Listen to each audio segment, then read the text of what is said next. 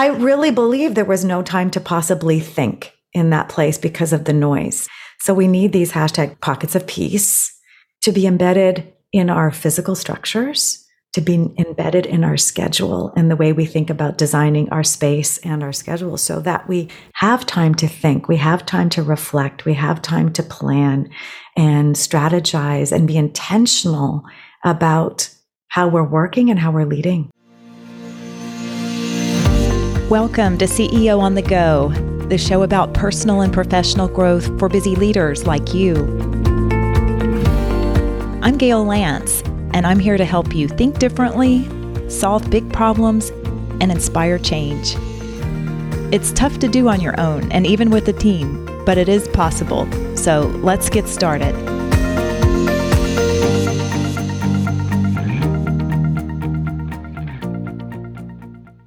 Welcome to this special episode of CEO on the Go. I'm really glad that you're here today. This episode came about in an unusual way, as you'll see. I discovered this amazing guest through an experience we shared in common at a venue for a convention. Her name is Claire Kumar. I'll share more about Claire in a minute. We were not there at the same time at this venue. In fact, she ended up leaving the conference before it even started, and she'll explain. In one of her posts I saw around the time of that event, she described herself as a highly sensitive person, an HSP. I consider myself to be highly sensitive as well. As long as I can remember, I've been highly sensitive to light, sound, noise, music, movement. I get motion sickness easily. I can't sleep without white noise or a fan of some kind in the room. I'm sensitive to my environment and I can feel energy in the room. So when I learned Claire's expertise is in productivity and well-being for sensitive professionals, I knew we'd have a lot to discuss. Claire helps professionals become burnout proof. And one of my recent episodes on burnout has been one of the most popular. It was on boss burnout specifically. So check that one out in case you missed it. I also did a recent episode on making work easier and increasing productivity by putting good systems in place in your organization. And so that one was called Smart Ways to Systematize Your Business with David Jenyns. He's author of Systemology, based in Australia. So kind of building on that theme of being productive and creating ease and well-being in your work, I'm happy to introduce Claire Kumar. Claire is on a mission to create happy spaces that produce inclusive and sustainable performance. She's based in Toronto, Canada, and she's had experience as an entrepreneur, a productivity coach, organizational expert, and inventor. She's been featured in Huffington Post, The Globe and Mail, Fast Company, and other media. I especially like Claire's invitation to help leaders rethink the kinds of environments that they create in more ways than one to bring out the best in everyone. As she says, everyone deserves a happy space to be productive. So learn what you can do in your own leadership role to help make that happen. Enjoy my conversation with Claire Kumar.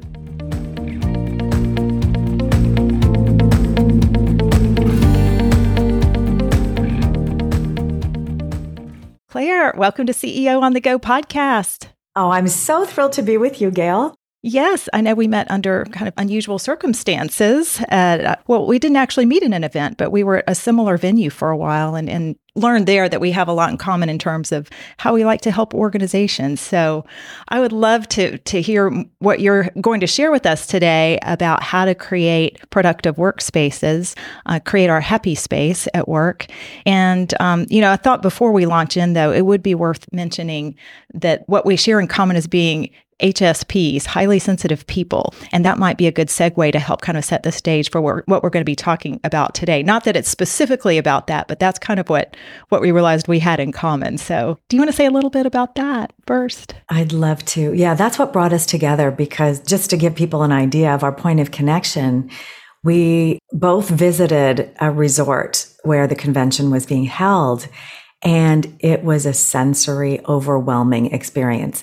Now, Gail was able to navigate that and stay for the conference. I spent I left early.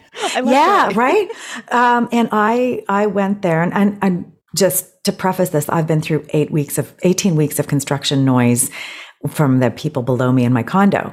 And so I was already feeling like I had asked for, this will be successful for me if I have a quiet room. So I tried to plant the seed 6 weeks before. The venue would not work with me prior. They're just like, come on the day and ask. Well, we tried 3 rooms, could not find a quiet room. So within 2 hours, I had made a decision, not going to attend the conference. Thankfully got a refund for all of that. Not staying 4 more nights at the hotel. We were going to stay that night, and then we were out of there. And so we connected over the fact that I had posted a little bit about this in social media, and we connected over the fact, yeah, we're highly sensitive people. So what does that mean? It maybe sounds like we're difficult and hard to please, but we're not. No. Well, yeah. So this is a trait. This is a normal way of showing up in about 1 in 5 people. So leaders, as you're listening to this, think as we talk about this a little bit, who do I know? Maybe it's you. Maybe it's someone on your team. Maybe it's somebody in your family. It's certainly in your customer world. Who might have this trait? And the trait is, it's a neurodivergent way of being, which means that we're not the atypical brain. So we have to speak up for ourselves a little bit to be understood. And that's part of why I do what I do.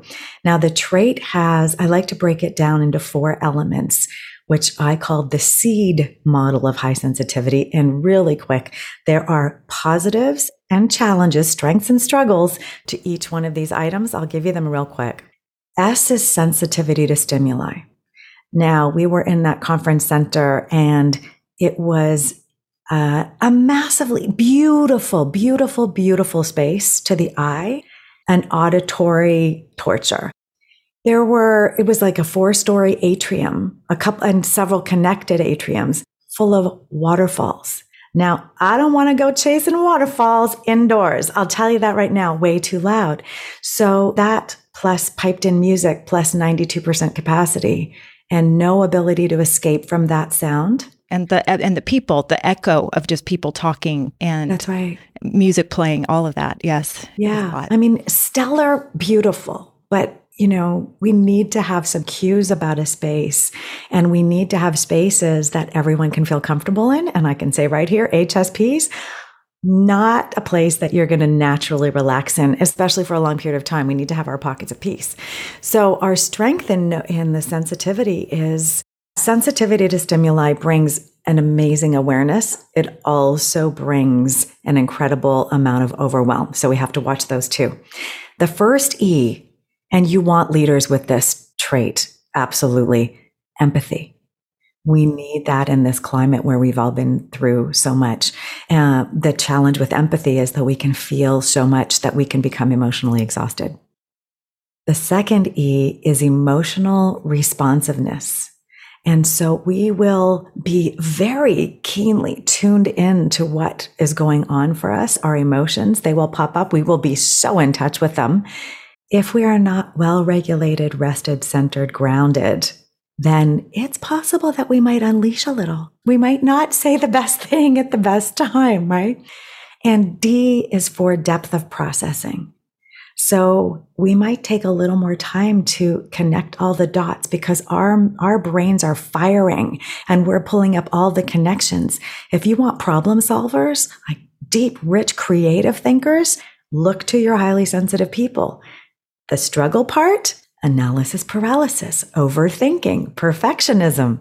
So the trait itself, I think, is if we can learn how to really recognize the trait for ourselves, regulate, control what we can, and then advocate effectively, we can be the highest achieving members on your team.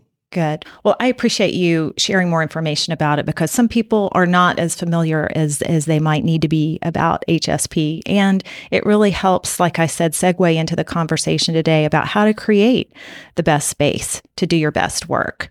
And so I know that you have a lot of great thoughts to share, starting with some of the beliefs that we need to be thinking about when it comes to leadership. That's why I'm so glad to bring this to a leadership audience so that they can create their best impact when it comes to helping make the best space for people to do that kind of work. Yeah, absolutely. I think there's a beautiful opportunity here, and I want to just lay down a couple of assumptions. Number one is that leaders really want to get the best out of their people. Can't argue with that, right? Number two, that employees want to make their richest contributions without burning out. And you heard the challenges that I was explaining over overwhelm and emotional exhaustion. The propensity, we are the quickest to burn out. So if you want to hold this on your team, here's a couple of things to think about, a few facts to lay down. And the first one relates purely to productivity. Productivity is personal. So I've worked as a coach on organization and productivity for over 15 years now, and working with individuals and teams, and atypical minds and typical minds. We see that we process information differently. We work better in different environments. We think about different things. We have different preferences. And that open concept office that many of us were invited to be in was really defeating for many, many people. And even the construct of the 5-day week and the long workday and a commute on top of it. This is why I think we've seen such an appetite and a tenuous hold on the commitment to stay and hold on to the ability to work remotely for at least part of the week. Like, don't take that away from me. I can hear people singing it. Yeah, we still need that. Yeah, definitely. Yeah, so productivity is personal. Flexibility is inclusivity. When we understand that people manage work and life integration very differently. I mean, we know that, a mom with kids who are of school age and school was shut down was getting up early to do work before helping her kids go through online school and then coming back to work at night. There was, and somebody that was older and potentially living alone was suffering from loneliness through the pandemic. Young people sharing a 500 square foot condo with both people on Zoom calls were having their own kind of stress and had to navigate differently.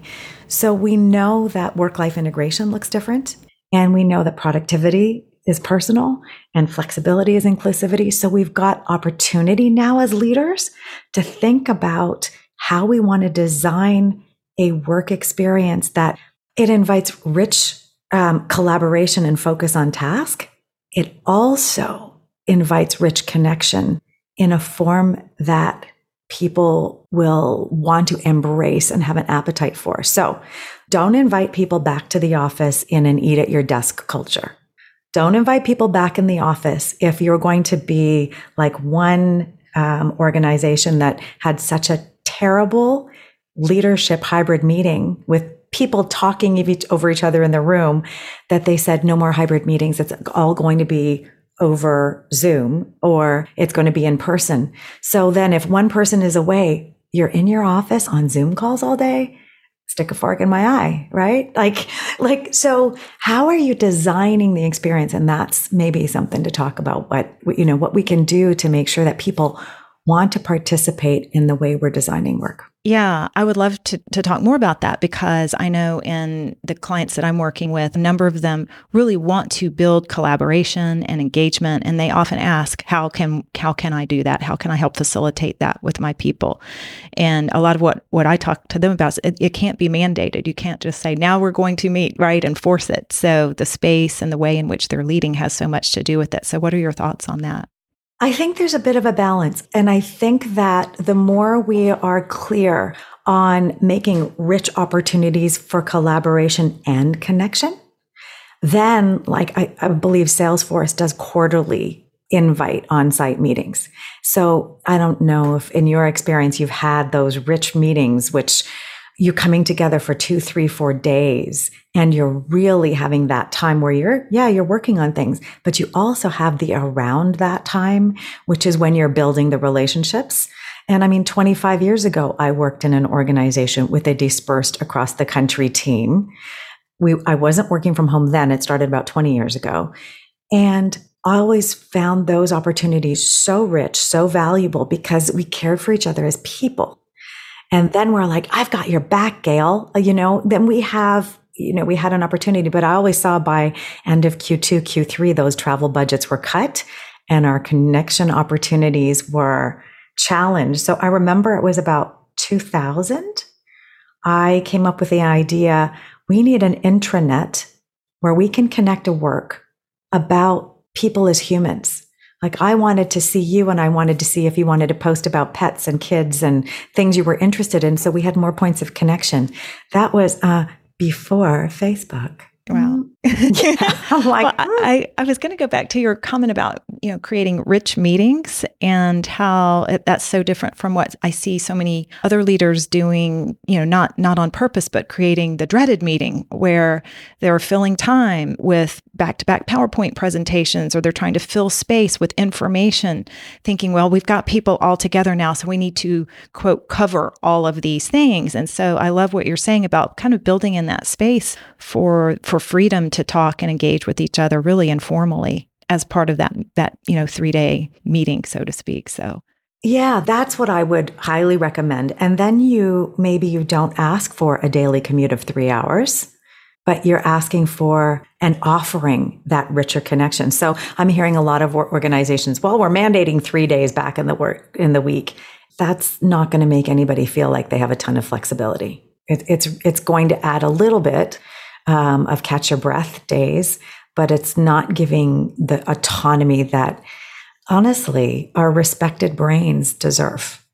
Because here's the thing too, if we look at how we manage a day, we have a circadian rhythm and there are ebbs and flows in our energy during the day. You know what? There's ebbs and flows in the week. The story hasn't come out yet, but I was just interviewed by the Globe and Mail in Canada, and it was talking about the fact that the top 2 most productive days in the week are Monday, Tuesday.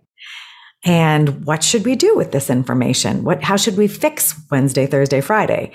Right? That's the idea. And I'm like, well, okay, I'll propose that we try and win Wednesday, #win Wednesday, if we can, to boost a little of that hump day attitude and maybe turn it into jump day instead. But my question was back to the journalist, do we really need to fix it? Can we allow for this ebb and flow? Can we remember that we're human animals, not robots?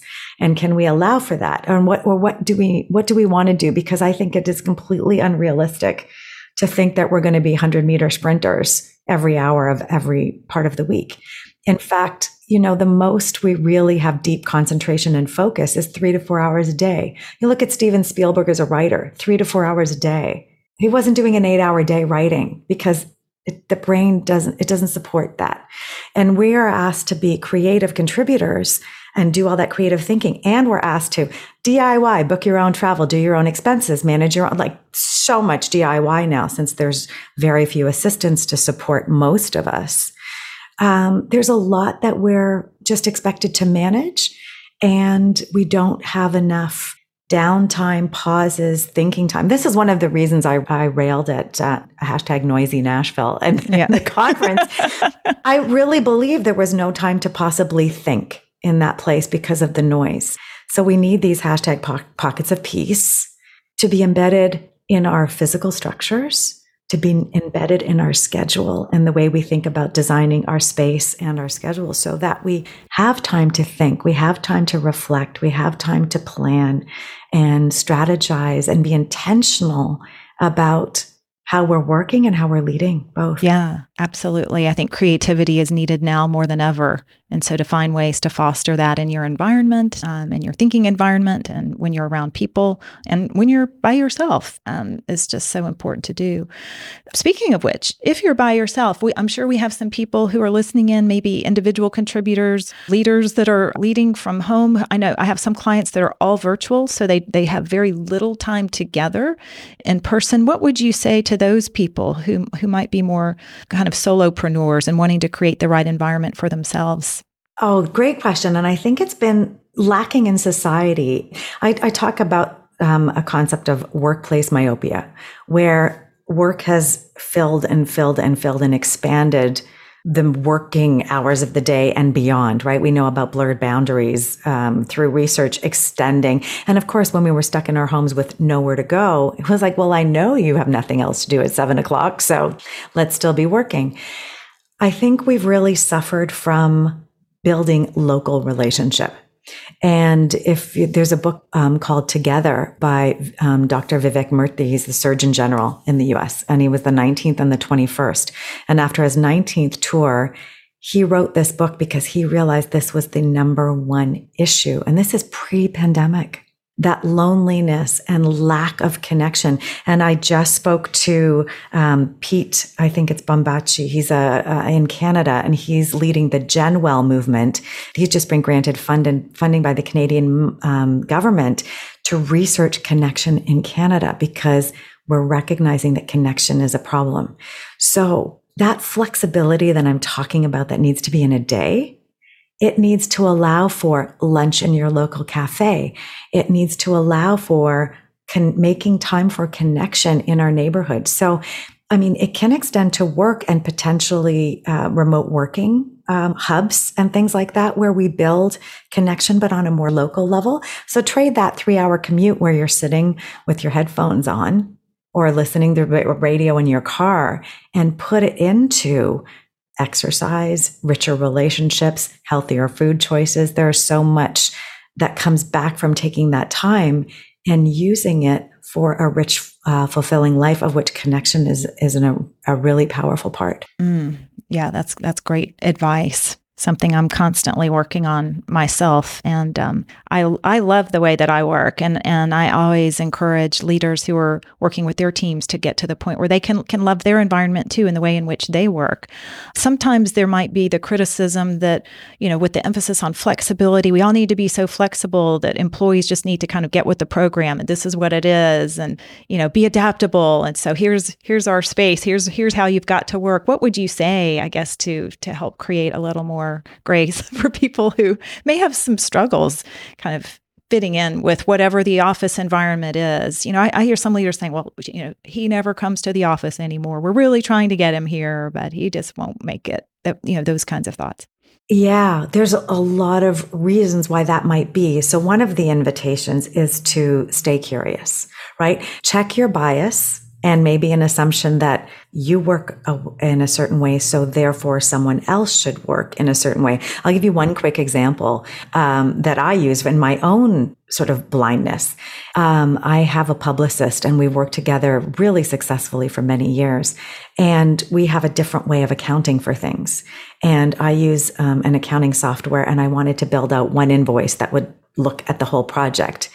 And my publicist was looking at, per sponsor for each media tour that we do, she would have one invoice per sponsor. And she had a way of doing it that worked with her other clients. And because I have 1 year in finance, it's scarred me forever. I'm like, no, we need to tag things. We need to line things up. I need to do this in a project management sort of way. And I could see we were disconnecting, and I wasn't being able to explain it to her. So I said, let's just get on a Zoom call, and I'll share my screen with you, and I'll show you the invoice and the spreadsheet. And she was just like, no, that is like for her hell on earth. So I said, I thought, okay, so that would work for me, but it doesn't work for her. So I had to evolve and think more broadly. What would help her understanding comfort in an area where she's just not a numbers girl. She's super creative, super great at relationships. Numbers, like she had something that worked for her, and we needed to evolve to something that would work for both of us. We needed some creative thinking, and I needed to be creative in how we were going to discuss it. And so I think leaders need to recognize you've got introverts and extroverts, for example, right? You've got introverts who probably loved the chat function because they could say something without having the camera on them, right? We need to think about encouraging that feeling of, yes, we need physiological safety. I called it the 3 safeties. We need physiological safety. We need the air to be clean and the surface is white, but the air to be clean, people. This is what we've noticed, but really little conversation about that part. We've needed psychological safety so we can speak up when we've got something to bring to the table. We also need neurological safety so that we are not creating an environment of stress or overwhelm. I went to my doctor's office yesterday, and the pharmacist has a separate locked space, and their security alarm was going off, and they weren't coming in for another hour and a half. I'm like, I will be outside. I can't stay in this waiting room while this beeping was going on. So that's what I mean, especially when I'm talking about high sensitivity and neurodivergent people with ADHD, autism, dyslexia, PTSD, which there's like a mild dose of PTSD in everybody right now. Anxiety, stress. Yeah, all of that leads to a more stressed nervous system. So we need to think about that neurological safety in what we're offering. And if we think about those three things, we really want to design experiences that people want to be part of. And then we want to invite them to contribute in a way that makes them feel and actually be safe in an ongoing way, right? And so, yes, we want to allow our introverts to have a way of participating. We want to allow a little bit more time for our deep thinkers to raise some thoughts. And, you raised a point about, do I want to use this meeting to bring everybody on the same page and take them to a presentation? Or do I want to send a slide deck out? Do I want to send a Loom video of me going through the slide deck? So there's audio, visual, a multimedia presentation. And do I want to use that meeting time to actually talk and invite video commentary and text commentary about that, having allowed some time for processing of that information? So how do we design that? Yeah. And the other point I want to make about inclusivity and flexibility, and I hope this is really heard, is there are always immune compromised employees. And way beyond that are the immune compromised members of the employee's family. So this could be my situation. I'm waiting to hear about a medication that I might actually have to take. I'm hoping not, but if I have to take it, my world radically changes. And my ability to be safe in an environment where there's a respiratory challenge means I can't go a lot of places. And so are you thinking about, and how do you have these discussions or invite someone to feel so psychologically safe they can say, and I know a client in this situation now, my husband's going through a cancer treatment with chemotherapy. He has no immune system right now. How can I keep him safe? How can your invitation for me to contribute at work and stay as a rich contributor with all that I have to offer? But how can I keep my family safe at the same time? And so I want leaders to think about, are you creating the safe space for conversation so an employee can say, I will be able to participate in this way? Can we anticipate the barriers that people might be facing? Can we suggest solutions that we're aware of? And can we commit to better knowing people? Yeah, that really speaks to the ripple effect that so many leaders have that they may not even realize just how far and wide they can reach people. Yeah, I spoke to one CEO recently, and we were having a conversation about hybrid work. And he said, I really love having people in the office because when I step outside my office, I have these 2-minute conversations with people and they're so insightful. And I'm like, your 2-minute conversation, great. But at what cost? At what cost to that individual? If you're thinking everybody should just come in for my 2 minutes, it's wonderful to have that. But there are many, many reasons why people are reticent to be in the office full time. So the opportunity then becomes, how do I as a CEO have an opportunity to interact with more people?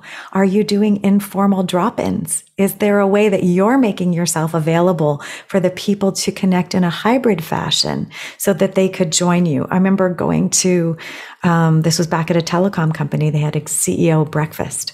And they had 15 people. You applied to be one of the participants. There were 15 people around a table, and it was an opportunity to ask questions.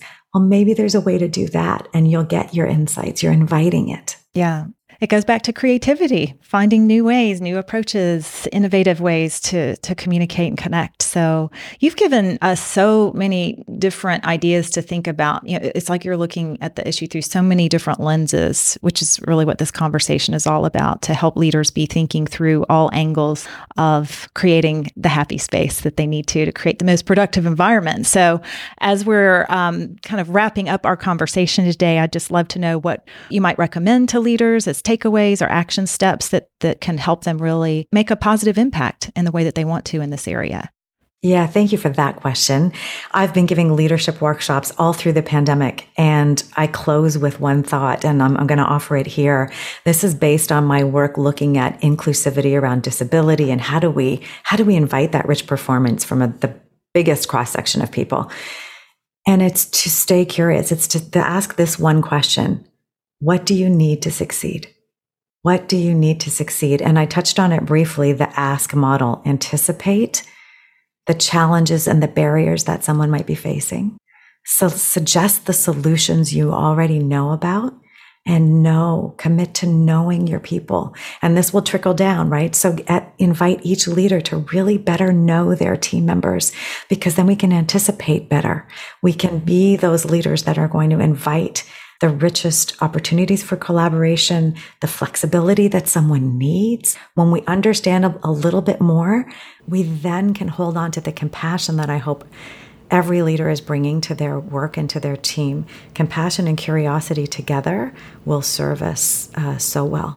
Yeah, what a great point to end on. Thank you so much for sharing your insight and wisdom. And like I said, as we started out, helping educate people more about HSPs. I think that was an interesting way to connect. I'm so glad that we had the opportunity to meet and to bring this conversation to my audience. So what is the best way for people to reach you, Claire? Well, my website is easy, clairekumar.com. Easy. You can find everything there. But I really love to highlight a movement that I'm getting off the ground. It's called the Happy Space Movement.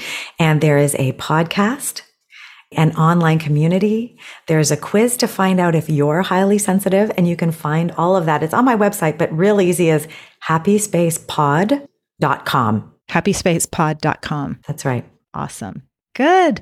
Well, again, thank you so much for joining me today. I look forward to continuing our conversation at some point. And for everyone else listening in, I hope you have a wonderful rest of the week creating your happy space to help make your work as productive as it can be. Take care. Thanks for tuning in. And as always, be sure to share this episode with someone else who might benefit, or leave a review.